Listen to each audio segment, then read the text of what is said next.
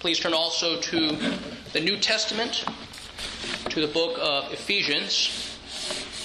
The text for this morning is Ephesians chapter 1, verses 18 and 19. Ephesians chapter 1, verses 18 and 19. We'll begin reading from verse 15 through verse 23.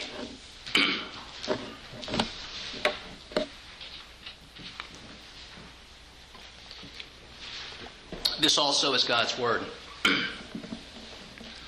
For this reason, because I have heard of your faith in the Lord Jesus and your love toward all the saints, I do not cease to give thanks for you, remembering you in my prayers, that the God of our Lord Jesus Christ, the Father of glory, may give you a spirit of wisdom and of revelation in the knowledge of him, having the eyes of your hearts enlightened, that you may know what is the hope to which he has called you, what are the riches of his glorious inheritance in the saints, and what is the immeasurable greatness of his power toward us who believe, according to the working of his great might, that he worked in Christ when he raised him from the dead and seated him at his right hand in the heavenly places, far above all rule and authority and power and dominion, and above every name that is named, not only in this age, but also in the one to come.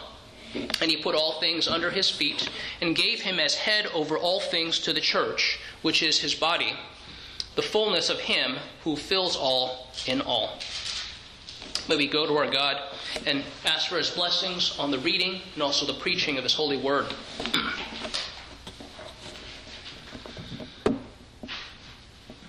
Our loving God, we thank you, Father, for you are the one who gives us your word. We pray, Father, that we would hope in your word, that we would hope in you, because with you there is abundant redemption, that with you there is steadfast love. Father, we pray that we would delight in Jesus Christ, that we would trust in your power that has redeemed us by the blood of your Son. Father, we thank you that you are far greater than the powers of sin, the powers of darkness. Father, you are one who has called us to a new and a living hope, a hope we did not have, a hope in Jesus Christ, which is true hope. Father, we pray that you would sustain us in this life, that you would sustain our faith, that we would be those who trust in your generous provision, that your ways are perfect, that your provision of a Savior in Jesus Christ is perfect. And Father, we pray that we would trust that you have prepared a place for us, that our Lord Jesus had said so. We pray that we would believe him at his word. Father, we ask that you would guide us in the manner of living, that we would live victoriously in Jesus Christ, for he reigns supreme. He reigns supreme in this world and in our hearts also. We pray, Father, that if any are here who do not know you, we pray, Father, for a true humility to embrace the promises of the gospel. We pray, Father, that we would trust that in you we have the forgiveness of sins.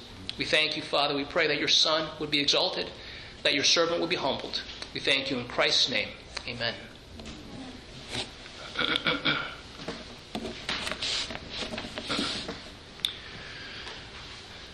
The world has a lust for power.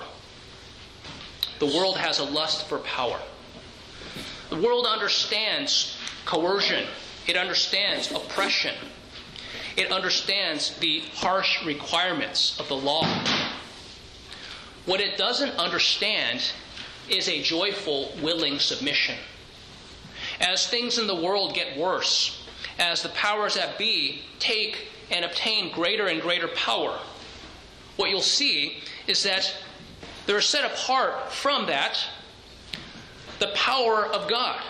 So you have the power of man, you have the power of God. The power of man can only coerce. It can only threaten with the sword, with punishment, with fines. And man, who is natural, understands that type of power. They actually have a lust for that power. And in contrast to that, you have the power of God. It was such a big deal for people raised in in these powerful regimes, that they would hear the word, I believe. Beginning of the Apostles' Creed or whatever confession that we have, that man would actually believe the things in which they submit. Because other places they understand, no, this is the public face, and that when totalitarianism takes over public and private life, there's no separation, and there is only the submission to the government. But what we have here is true power in Jesus Christ, the power that raised Jesus from the dead. This is a power that says, I submit to a greater master, and I have a greater fear. The fear of man is driven out by having a greater fear of God. And that God is powerful to transform. He transforms our loves. He transforms our desires. What a powerful thing it is when someone says to you, I would require you to do this. Walk with me 1 mile. The power is, no, I will gladly walk with you 2 miles in joy. Here, when we see this passage, it fits into this book of Ephesians, presenting the glorious Savior in Jesus Christ and His bride, the church. Earlier we read in verse 17 that the Apostle Paul was asking that God's people would have a spirit of wisdom and revelation in the knowledge of Him. And here in verses 18 and 19 he explains what it is that he wants us to know, what it is he wants us to understand. There are 3 things that are mentioned, what we call the 3 whats. So you have what is the hope to which He has called you? What are the riches of His glorious inheritance in the saints? And what is the immeasurable greatness of His power toward us who believe? So here we have hope, we have riches of inheritance, and we have the power in us who believe. So the truth that we see in this passage here, by the Holy Spirit's illuminating work, sever your old ways and embrace your blessed hope in Jesus Christ. By the Holy Spirit's illuminating work, sever your old ways and embrace your blessed hope in Jesus Christ. We'll see this in 3 points. The first is the Holy Spirit illumines the hope of your calling. Second, the Holy Spirit illumines your eternal wealth by inheritance. And third, the Holy Spirit illumines God's power at work in you. So we have here the first point, Holy Spirit illumines the hope of your calling. Having the eyes of your hearts enlightened, that you may know what is the hope to which He has called you. Here, we think about the work of the Holy Spirit. Here we have the Spirit of wisdom and revelation. This is not a small s spirit, it is a large S, meaning the Holy Spirit grants wisdom and revelation that we might know God better.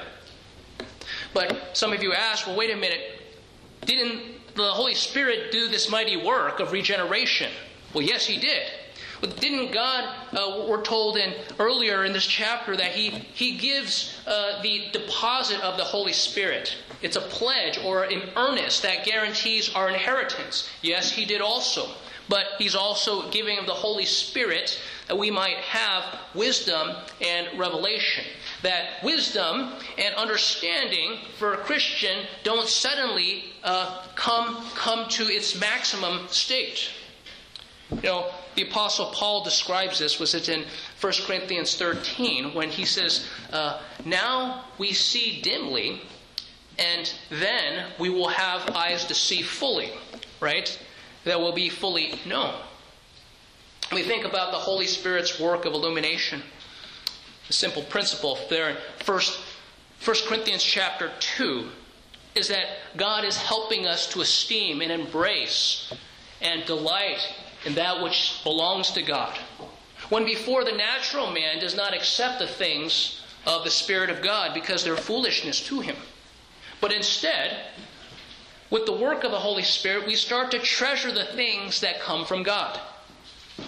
That the Holy Spirit is one who brings us out of darkness and into God's marvelous light.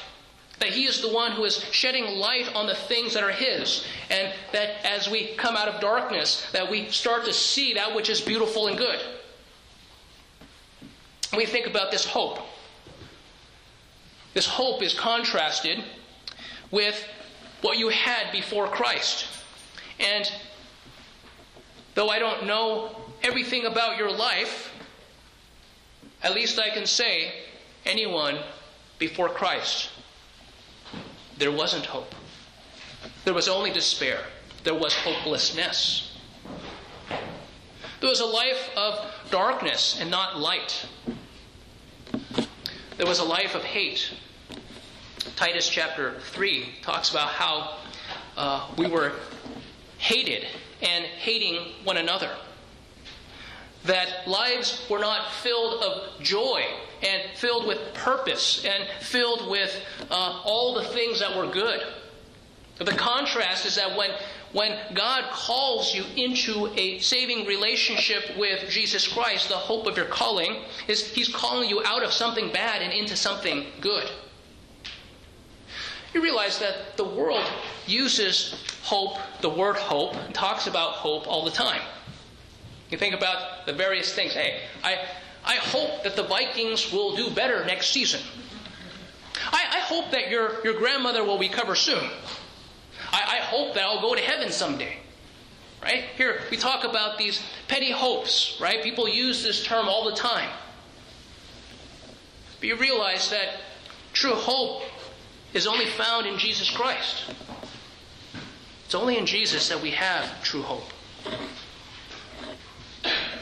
Here, there must be an admission that you are not the source or the object of your hope. That God is both the source and the object of your hope. That He provides, He supplies that hope. And that He is also the person in which we hope.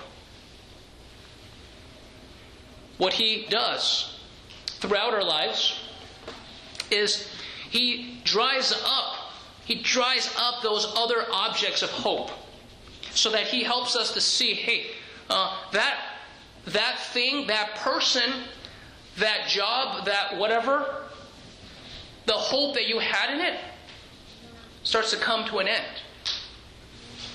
The worldly options become dead ends. And that you begin to realize, I have no hope but in Jesus Christ and Him alone. God has called you in Christ to a life of hope. And this is completely different than what the world has to offer you. We have hope in God's promises. We read that in Psalm 130, verse 5. I wait for the Lord. My soul does wait, and in His word do I hope. In God's word, we have His exceedingly great promises. He's promised us great things.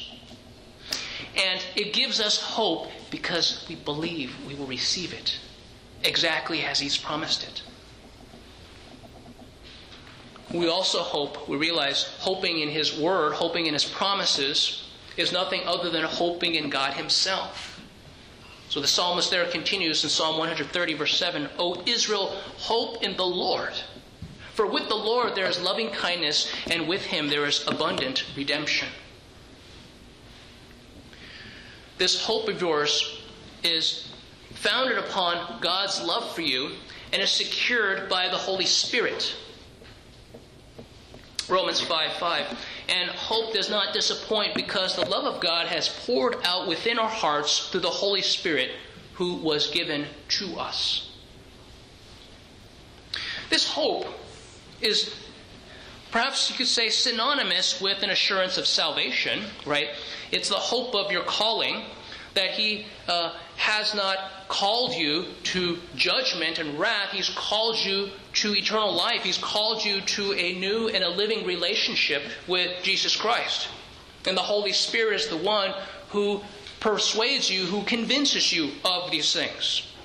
We read earlier in the Confession of Faith regarding the assurance of salvation, assurance of grace and salvation. Here, what it says was, this infallible assurance does not so belong to the essence of faith. What does that mean? It means that for someone to have saving faith, it doesn't necessarily mean that he or she will also have the assurance of salvation. You understand that? So someone can genuinely be saved. They've crossed from death to life because God has genuinely given the gift of saving faith, but they may not have the assurance of salvation. Those don't always go together. Someone may lack assurance but be saved. We think about the various reasons why someone may lack assurance.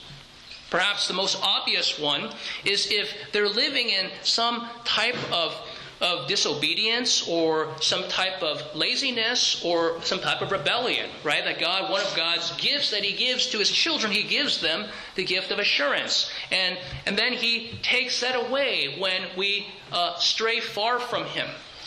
But there are other reasons why someone may lack this hope or lack this assurance of salvation.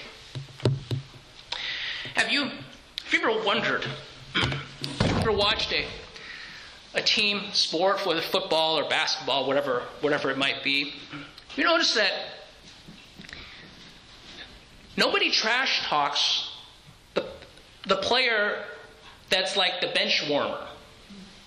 Right? Have you ever noticed that? They don't trash talk the third string person, right? They trash talk the person who's there, who's the starting lineup. You want to see or hear some good trash talking?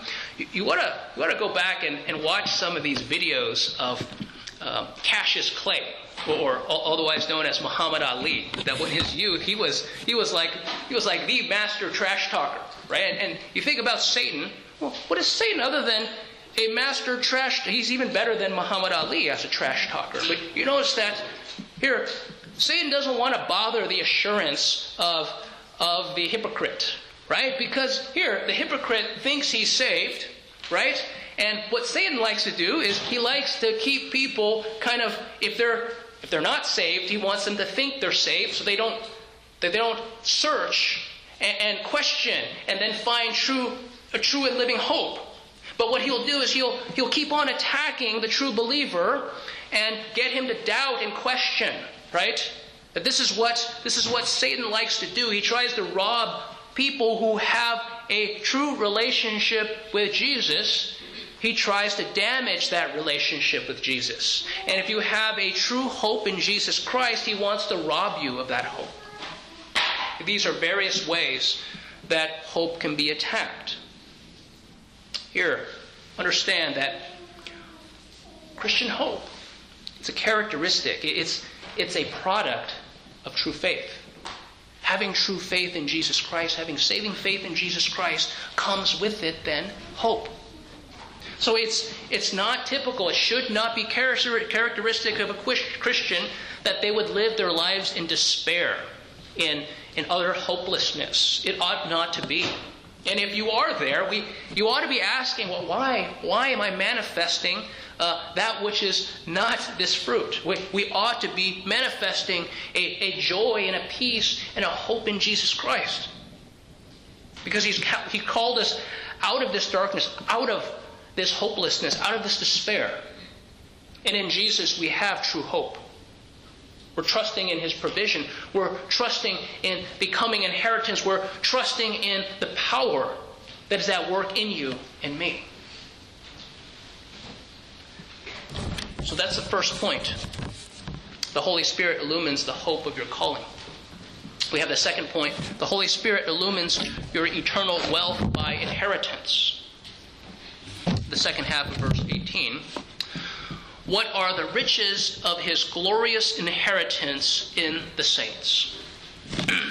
Here, before the Holy Spirit persuades you about this eternal inheritance or this eternal wealth by inheritance, He first persuades you of your poverty outside of Christ. In order to know your riches, we first must know our own poverty. Poverty is described. If you understand poverty, right? Poverty is not a state of your bank account. Poverty is a state of mind, right? That is to say, people who are poor are not poor because of merely the numbers. They're poor, and it's a culture. It's a way of thinking. The Holy Spirit reveals to us our poverty outside of Christ. It reveals to us that outside of Christ, we can only be slaves to sin. There's only one possibility. A sinner, and a sinner who sins is one who is a slave to sin. There's a debt-riddenness, and because of it, we are unable to pay off our debt. That you and I have no merits of our own, not even a one. There is no boast. And when you think about this poverty, we come to realize our lack of spiritual merits. We have none of our own. In Revelation chapter 3, we have the message to the church in Laodicea. Verses 17 and 18. Because you say, I am rich, and have become wealthy, and have need of nothing, and you do not know that you are wretched, and miserable, and poor, and blind, and naked, I advise you to buy from me gold refined by fire, so that you may become rich, and white garments, so that you may clothe yourself, and that the shame of your nakedness will not be revealed, and eye salve to anoint your eyes, so that you may see. Here we have this church, Laodicea. They were known for their wealth. They were known for their banking system. They were known for having, some type of native source, some kind of a mineral that was used to make an eye salve. Right? So here, thank you. This becomes very personal.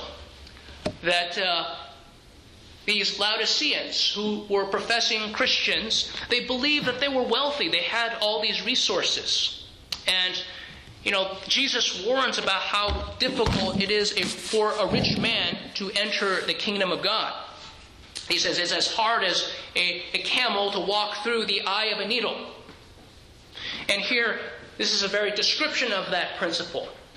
That they thought they had all that they needed. They became wealthy. Perhaps it was almost like this, we became Christians and God, please bless us. And God, you've blessed us. We're exceedingly wealthy and we have need of nothing. And God had warned Israel back then, hey, when you become full and you have the flocks multiply, your herds multiply, all that you have multiply.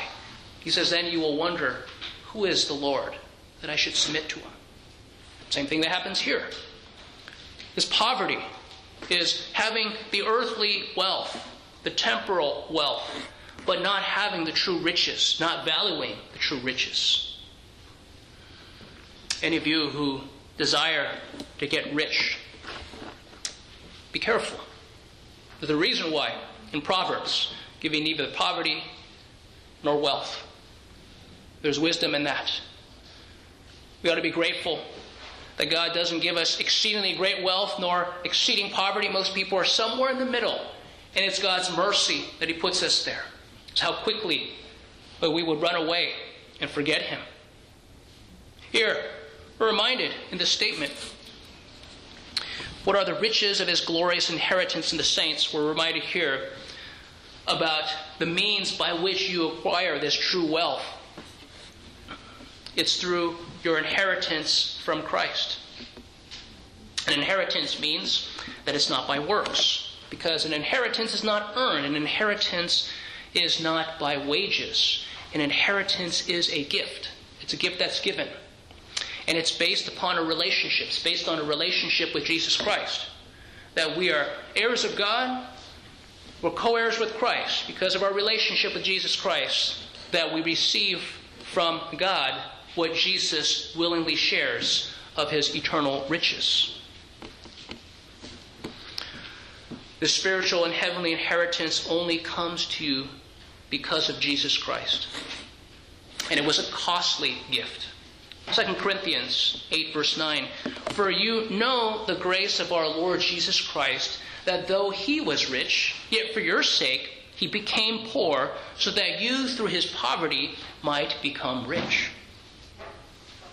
It was because Jesus, that he became poor so that we in his poverty might become rich. Meaning that he became poor so that we would become rich. He had to become poor for us to become rich. It was a costly inheritance that he came to die on the cross. He came to die the shameful death on the cross. Are you trusting in this Jesus Christ? Are you trusting in his perfect work? Are you trusting that when he came 2,000 years ago, that he came with a specific purpose to die on the cross for the sins of his people? And that every single one of your sins has been paid for when Jesus died on the cross. They were paid in full. He obtained eternal redemption. And that because of that, you have every spiritual blessing in the heavenly places because of Jesus Christ. So you ask, well, wait a minute, what about some of these other things that I bring? Hey, can't I add those to the list of his merits? The answer is no, you tarnish them. Christ's merits are perfect. They can't be added to. Trusting in Jesus Christ is what you and I need to do. Trusting that he finished the work, that it's a perfect work. We cannot add to it. His merits are perfect. Ours are flawed. Here, we're reminded regarding our lives. We're called to work diligently. We're called to labor. But at the same time, the Lord Jesus is the one who says, do not work for the food that perishes, but trust the Son of Man has given you the food which endures to eternal life. It's also a requirement that we believe God at his word. That you have treasure awaiting you in heaven because of the perfect work of Jesus Christ. That he has already given it to you. That Jesus said that he has prepared a place for you in heaven. And if it were not so, he would not have told us. He's prepared a place for us. This requires that we consider where we put our hope and where we put our confidence. It cannot be in the things of this world. Perhaps you've realized, even in this past year, whatever you have saved up, though the number may have grown, I think you come to realize its value has dropped. If a country just starts to print all kinds of money and give out all kinds of free money, it doesn't take much more than a child to realize that value goes down. There should be some idea of where our hope should not be. I think back to Europe and what happened in Germany and how families before the war had saved up all kinds of stuff and they had great wealth, and after the war all that money summed up could only buy like a postage stamp. And you think about that hope. The hope can't be. All you can do is send one letter. That's not even airmail. That would be like the first class mail. Here, think about the things of this world, things of this life. They're all going to be left behind. They're all going to be burned up. Are you trusting in your eternal riches that come to you by the work of Jesus Christ? Think about the things that are lasting. Think about the things that are important to God. That we should often be thinking about that. So this is the second point. The Holy Spirit illumines your eternal wealth by inheritance. We have also the Holy Spirit illumines God's power at work in you. In verse 19, and what is the immeasurable greatness of his power toward us who believe, according to the working of his great might.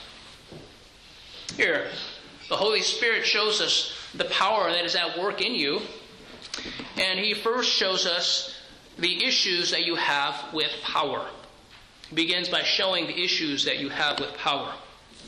The first one is that of spiritual weakness. That we must admit our own spiritual weakness. This is an inability to save ourselves. It's an inability to meet the righteous requirements of God's law. We like to think of God's law as external, as the letter of the law,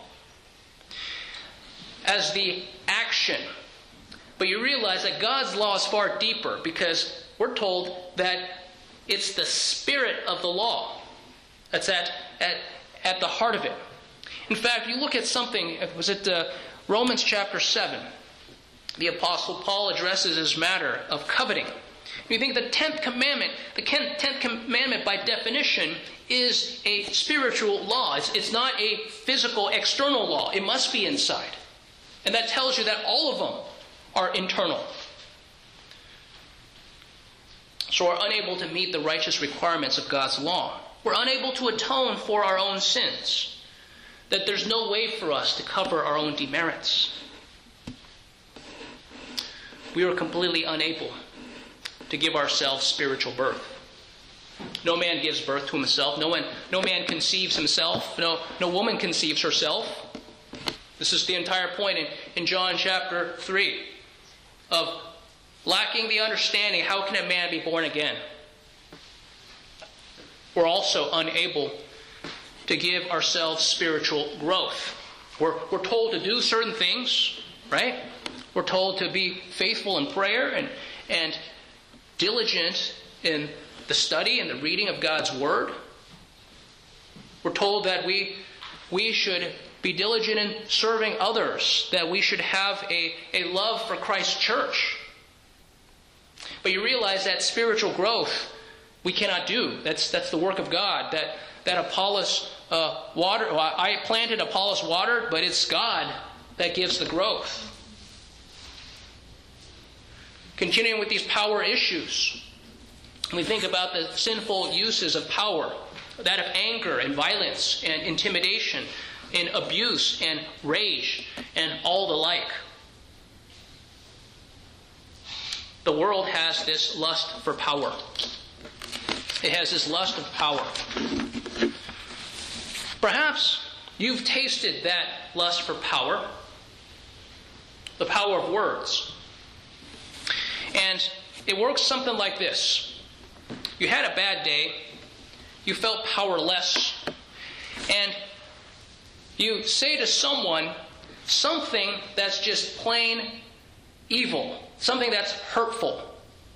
And from that, you see that it's affected someone negatively. They're hurt by it. And then you think, you see, I still have power. And you think here, why did I do that? Why did I say such a thing? It's because in each one of us, there's some kind of a lust for power. That's an example of it. You realize that this desire for power, I was reading recently about how, especially during this last 2 years, people being stuck at home, right? There are all of these social media giants, right, who are these fitness and health gurus. So they can get hundreds of thousands of followers, right? So, and if they're going to be a fitness guru, they can't have this giant gut hanging out, right? This pot belly, right? It's not going to work. No one's going to follow them. So they have to have a good physique. And they're trying to sell their workout plan and their food supplements. And we're told that, hey, more than half of them, at least half of them, are using some type of performance-enhancing drug, some kind of, steroids or something like that. But of course, they never admit that. And then you think about power. Let's look back in 1 Samuel.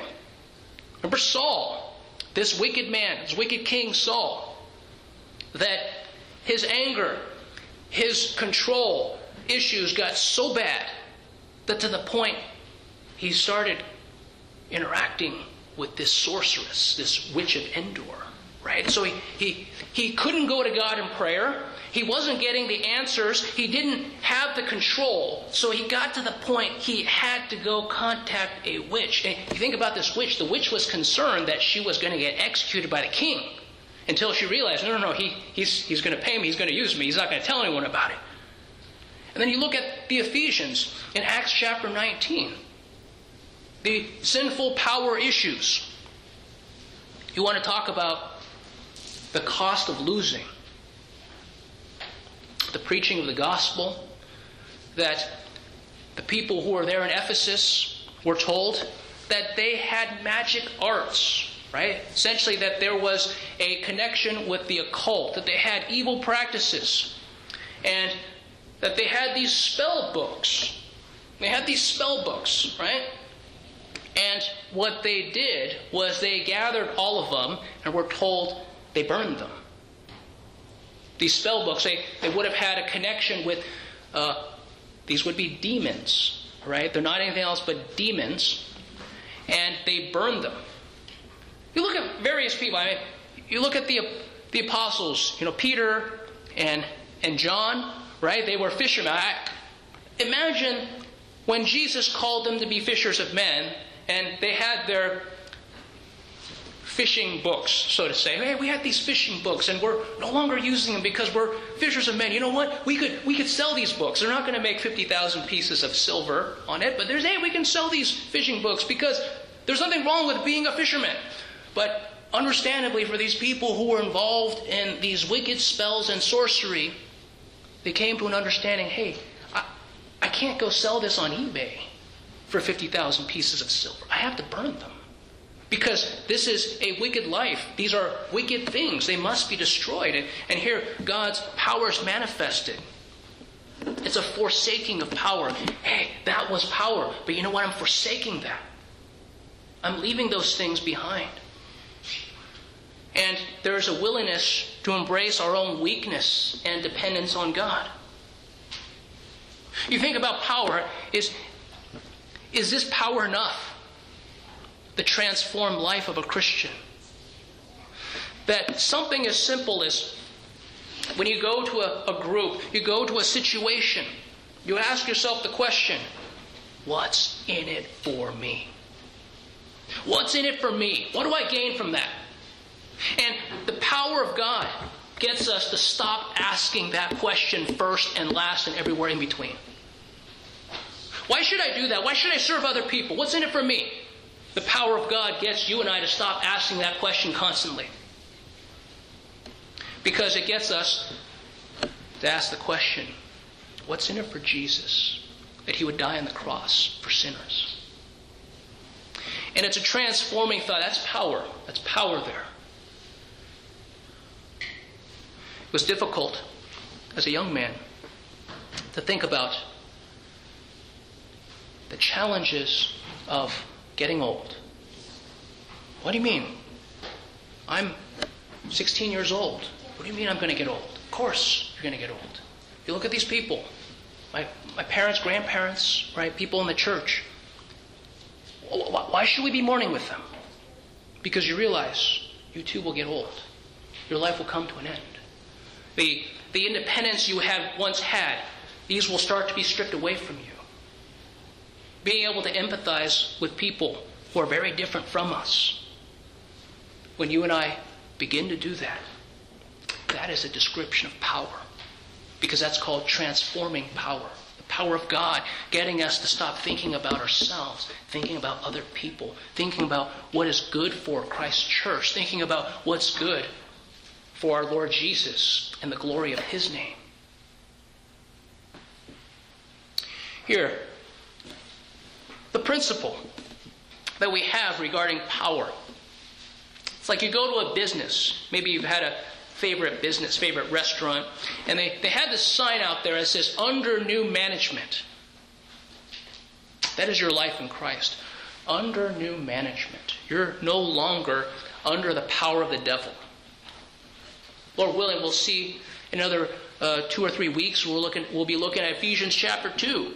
It talks about the prince of the power of the air that's at work in the sons of disobedience. That we are by nature children of wrath. 2 Timothy chapter 2 describes how we ought to pray for those who are in Satan's snare, held captive by him to do his will. That you and I are under new management in Jesus Christ, that have been set free. We have a new master. You have a renewed will. No longer a will in rebellion against God. Even as Jesus said, in the Garden of Gethsemane, he prayed, not my will, but yours be done. This is what you and I should be praying. Not my will, yours be done. When we pray that's the addendum or the added on. Anything we pray for, we ask, and yet not my will, but your will be done. Meaning we trust that if not this, you will provide something better. It's not better as defined by me, it's better as defined by God. we have, regarding this power, a new way of understanding God's usage of weakness. Your weakness highlights God's strength. 2 Corinthians chapter 12.